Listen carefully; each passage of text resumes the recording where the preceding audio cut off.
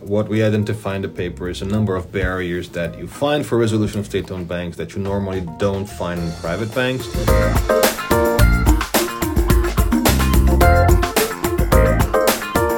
Governments go at great lengths in order to avoid placing the state-owned banks into a resolution.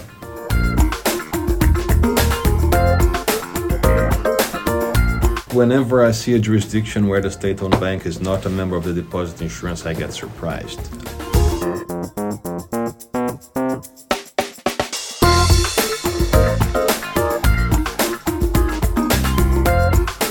Welcome to this new IADI podcast, today with Danilo Palermo, Senior Financial Sector Specialist at the World Bank, and Bruno Meyerhoff-Salama, Lecturer at UC Berkeley Law School. Today we will be discussing the resolution of state-owned banks and in particular the application of the FSB's key attributes of effective resolution regimes to these state-owned banks. So Danilo, Bruno and Eva Gutierrez have recently written a paper on this, and it's great that we can discuss this today with you. So Danilo, maybe we can start with you. So what is the background of this paper? Thank you, Bert, and hello everyone. It's a pleasure to be here. So the key attributes were published in 2011 and then reformed in 2014. They are designed, of course, to apply to all banks, no matter the ownership structure. But there's not so much literature or about the application to state-owned banks, what are the main challenges and how to go about them.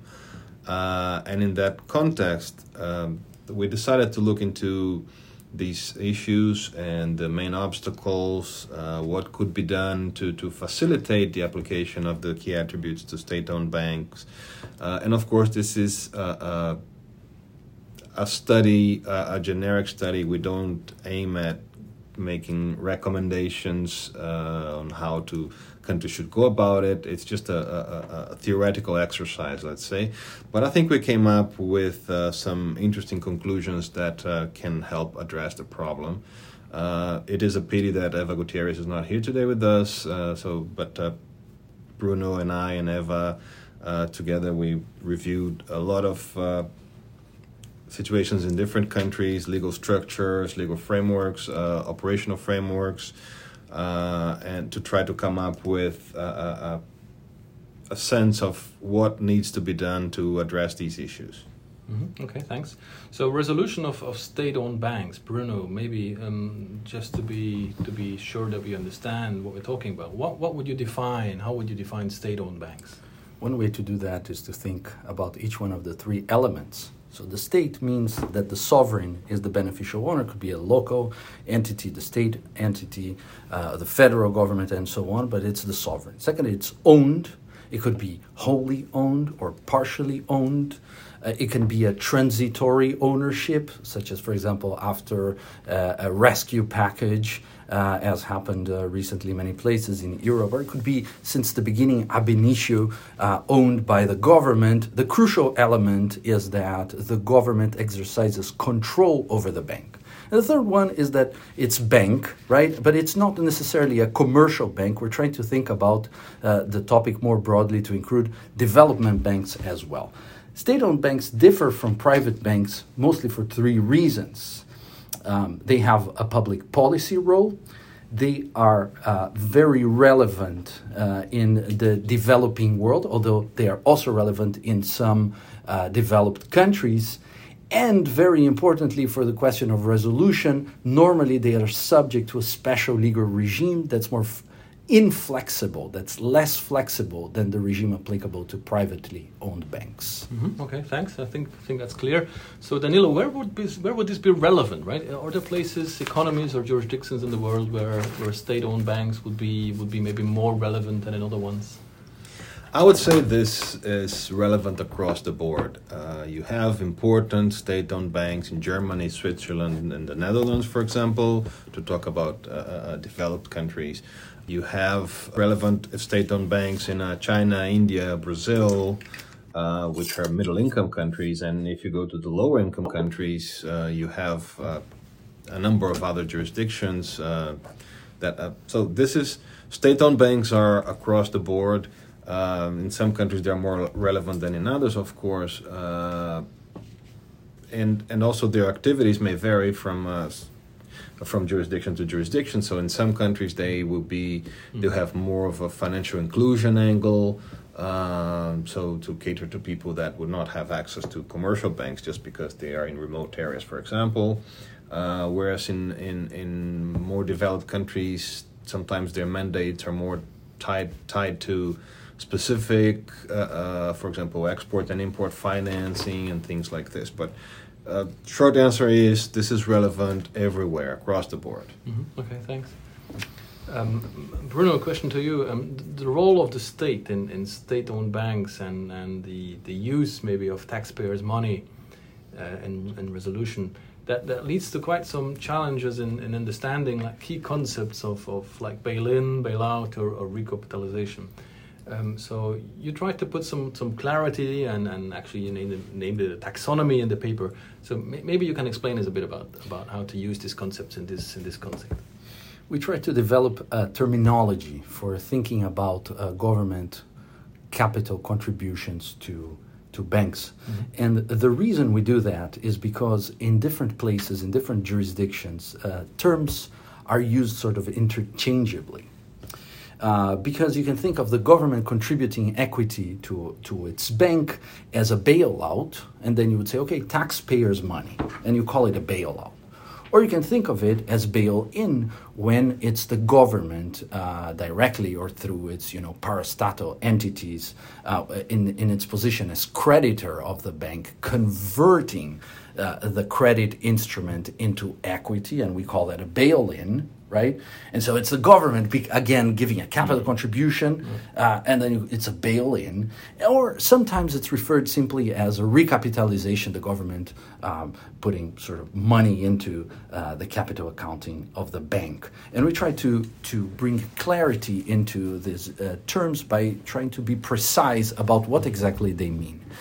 And the key point is that to differentiate these terms, you have to consider timing and you have to consider financial conditions. It would be tempting to say, okay, bailout and bail-in are something that happens in resolution. And a recapitalization is something that happens outside of resolution. And there's truth to that intuition because, yes, what we're calling a recapitalization is something that happens outside of resolution. Mm-hmm. And a bail-in, conversely, is what happens only within resolution because it's the resolution authority that is mandatorily transforming a credit instrument into shares or equity. But the problem is that a bailout sometimes happened within and sometimes happened outside of resolution. And so to differentiate a bailout mostly from a recapitalization, you have to look into the financial conditions of the capital contribution made by the government. If it is made on market terms, then you're going to call it a recapitalization. And if it happens outside of market terms, then you call it a bailout, even if it happens before the beginning of the resolution. It's a little bit tricky. I tried to be as clear as I could.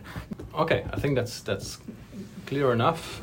Danilo, coming back to the title of the paper, so the application of the FSB's key attributes to the resolution of state-owned banks. So what would be our answer? Would those key attributes be applicable here in that case? Definitely. There's no reason to think that the key attributes should not be applicable to state-owned banks. What we find is that there are some of the key attributes that are easier to apply, let's say, they're never easy to apply. It's just that they're not harder to apply to state-owned banks in comparison to private banks. Mm-hmm. And there are others that are harder to apply, in the sense that you have to overcome some challenges. But a short answer is yes, they apply, and there's no reason to say otherwise. Okay. So when actually applying those key attributes in the case of resolution of a state-owned bank, your paper identifies 4 challenges on an abstract level. So one relates to legal hurdles, and the 2 other ones are more political in nature. So they would relate to sensitive domestic debates regarding the privatization in resolution of a state-owned bank, or their acquisition by a foreign investor. I would like to discuss with you, Bruno, a fourth challenge that you have identified. So that's the so-called too public to fail aspect. That would explain maybe from a financial or a fiscal point of view why many governments may be very reluctant in actually placing a state-owned bank into resolution. It's essentially for two reasons. The first one, which is the easier to understand, is that when the government starts the resolution of its state-owned bank, it will realize a loss, and that will impact its accounting. But the second one is that it can hurt, starting the resolution of a bank can hurt its reputation, because state-owned banks typically operate under the implied assumption of government backing of its liabilities. And those two considerations explain why governments go at great lengths in order to avoid placing the state-owned banks into resolution. Okay, well, having a closer look now at the challenges and the applicability of the FSB key attributes, you've actually split them up in three groups, right? So one group where you say, well, the applicability is unproblematic, or as you have just said, Danilo, not more problematic than it would be in comparison with private banks. And another group where there are some challenges, and then two key attributes, like number 3 on resolution tools and number 6 on the funding of resolution, where you say, well, these are definitely the most challenging in applying to state-owned banks. So maybe we can pick 3 of them and shortly discuss them. And Danilo, maybe we can start with attribute 11 on the preparation of recovery and resolution plans. So what are your findings in the paper on the applicability of this on state-owned banks? So, Bert, the whole thing with preparation is that it's first of all, it's absolutely necessary. If you think about it, what we identify in the paper is a number of barriers that you find for resolution of state-owned banks that you normally don't find in private banks. Mm-hmm. So, for example, you have countries where to do a change of control, you need parliament approval. You have countries where, for example, to determine for the resolution authority to determine the removal of a barrier to resolution, they would need to require legislation or ministry approval and things like that. So I would say that recovery and resolution planning and also resolvability assessment, which is closely linked, is even more important, maybe, if you can say that, to state-owned banks. Exactly because you have barriers that sometimes you would not expect. Let's say, so you have countries that try to address that. For example, if I'm not going to name any countries, but if the financial stability authorities decide that a crisis is systemic, then they can override certain of these provisions and let the executive branch take decisions that in normal times would require parliament approval, for example. So there are some countries that have made progress in that area, and this is all dependent on preparation. So the first thing is to prepare, identify the barriers so that you can start addressing them. Okay, right. Okay, one of the specific, rather thorny issues here is the applicability of key attribute number 3, and especially there the use of bail-in as a resolution tool for state-owned banks. So Bruno, what are the issues that you identified here specifically related to bail-in? To understand these issues, we should think about the base case for a bail-in, which goes like this. There's a privately owned bank which goes bust. Mm-hmm. The shareholders are wiped out, at least in part, and the creditors have their credit instruments converted into equity, thereby operating a change of control, and therefore the bail-in accomplishes 2 objectives. First, is it improves the capital situation of the bank. And secondly, it changes its governance and hopefully improves its governance. Mm-hmm. Now, when you think about this framework as applied to state-owned banks, you can easily see how the first motive is complied with, right? The credit becomes capital and the capital situation improves. Mm-hmm. But if the creditors become shareholders, especially if we're talking about private creditors, that would be equivalent to a privatization. Mm-hmm. But that would be a privatization that is carried out by the resolution authority, and that would trigger, first, all sorts of political calculations, and secondly, very importantly, it will, in most cases worldwide, trigger the need for a parliamentary approval. So this is a hurdle. There are different ways to think about that when you try to articulate that in the paper. The second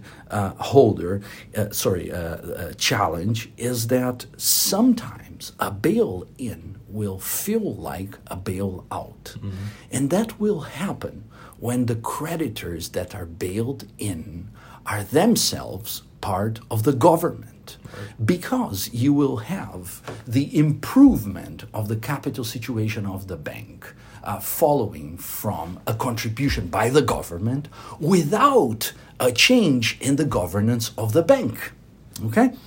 And the third challenge has to do with bail-ins at large, because they are always difficult. There are successful experiences with bail-in. There's a case in Portugal, there's a case in Slovenia, but there are also experiences with bail-in that have raised all sorts of complications. There's the case in Cyprus, there are cases in Italy.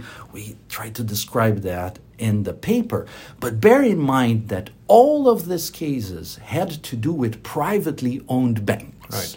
And so if it's so tricky and complicated to operate bail-in privately owned banks, just imagine the sorts of challenges that might come about in state-owned banks, especially when the law is not very clear. So therefore, the flip side of that is that if the law is very clear on the situations that can trigger bail-in, that should make it easier to implement bail-ins, especially because in some circumstances, they are highly desirable and they make practical sense. Yeah, what links back to what Danilo just said on preparation, of course.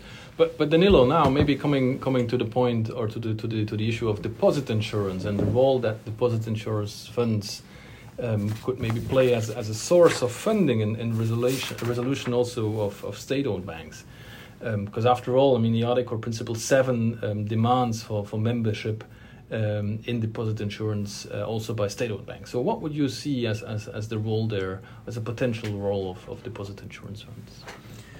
Well, but to be very frank, whenever I see a jurisdiction where the state-owned bank is not a member of the deposit insurance, I get surprised. I see no justification for that.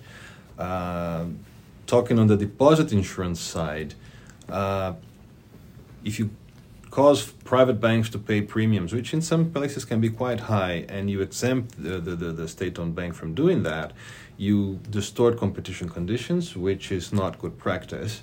But coming back to the topic of resolution, the role of deposit insurance in financing resolution in a state-owned bank shouldn't be different than in a private bank. If a state-owned bank fails, you may be required to split the critical functions, and even though we do discuss the definition of what is a critical function in a state-owned bank, which might be a little bit broader than in the private banks, but in any case, you might need to split these critical functions, place it in a new entity, or transfer it through a P&A, and the deposit insurance can help a lot in accomplishing that. So there's no reason to treat state-owned bank differently from a deposit insurance perspective. And yes, it can facilitate solving big problems. Do you see issues in pricing the risk by the deposit insurer to the state-owned bank in setting premiums? It might be a bit challenging because you have the question of implicit guarantees that it's of course everyone tries to get rid of that, but it's not so clear cut. So you might have issues in pricing that. You probably would have to settle for something suboptimal, but I mean there are mechanisms to go about that. Okay, good. So many thanks. I think this discussion gave us very good insights in what the paper is about, and also in the complexity of the issues related to the resolution of state-owned banks. So many thanks to you, Danilo Palermo from the World Bank Group, and Bruno Meyerhof-Salama from UC Berkeley Law School. The paper will be available as a World Bank publication on the World Bank's website very soon, so do check that out. And also let me close by thanking our listeners for your interest in the Yardi podcasts, and do stay tuned for the upcoming ones. Thank you and goodbye.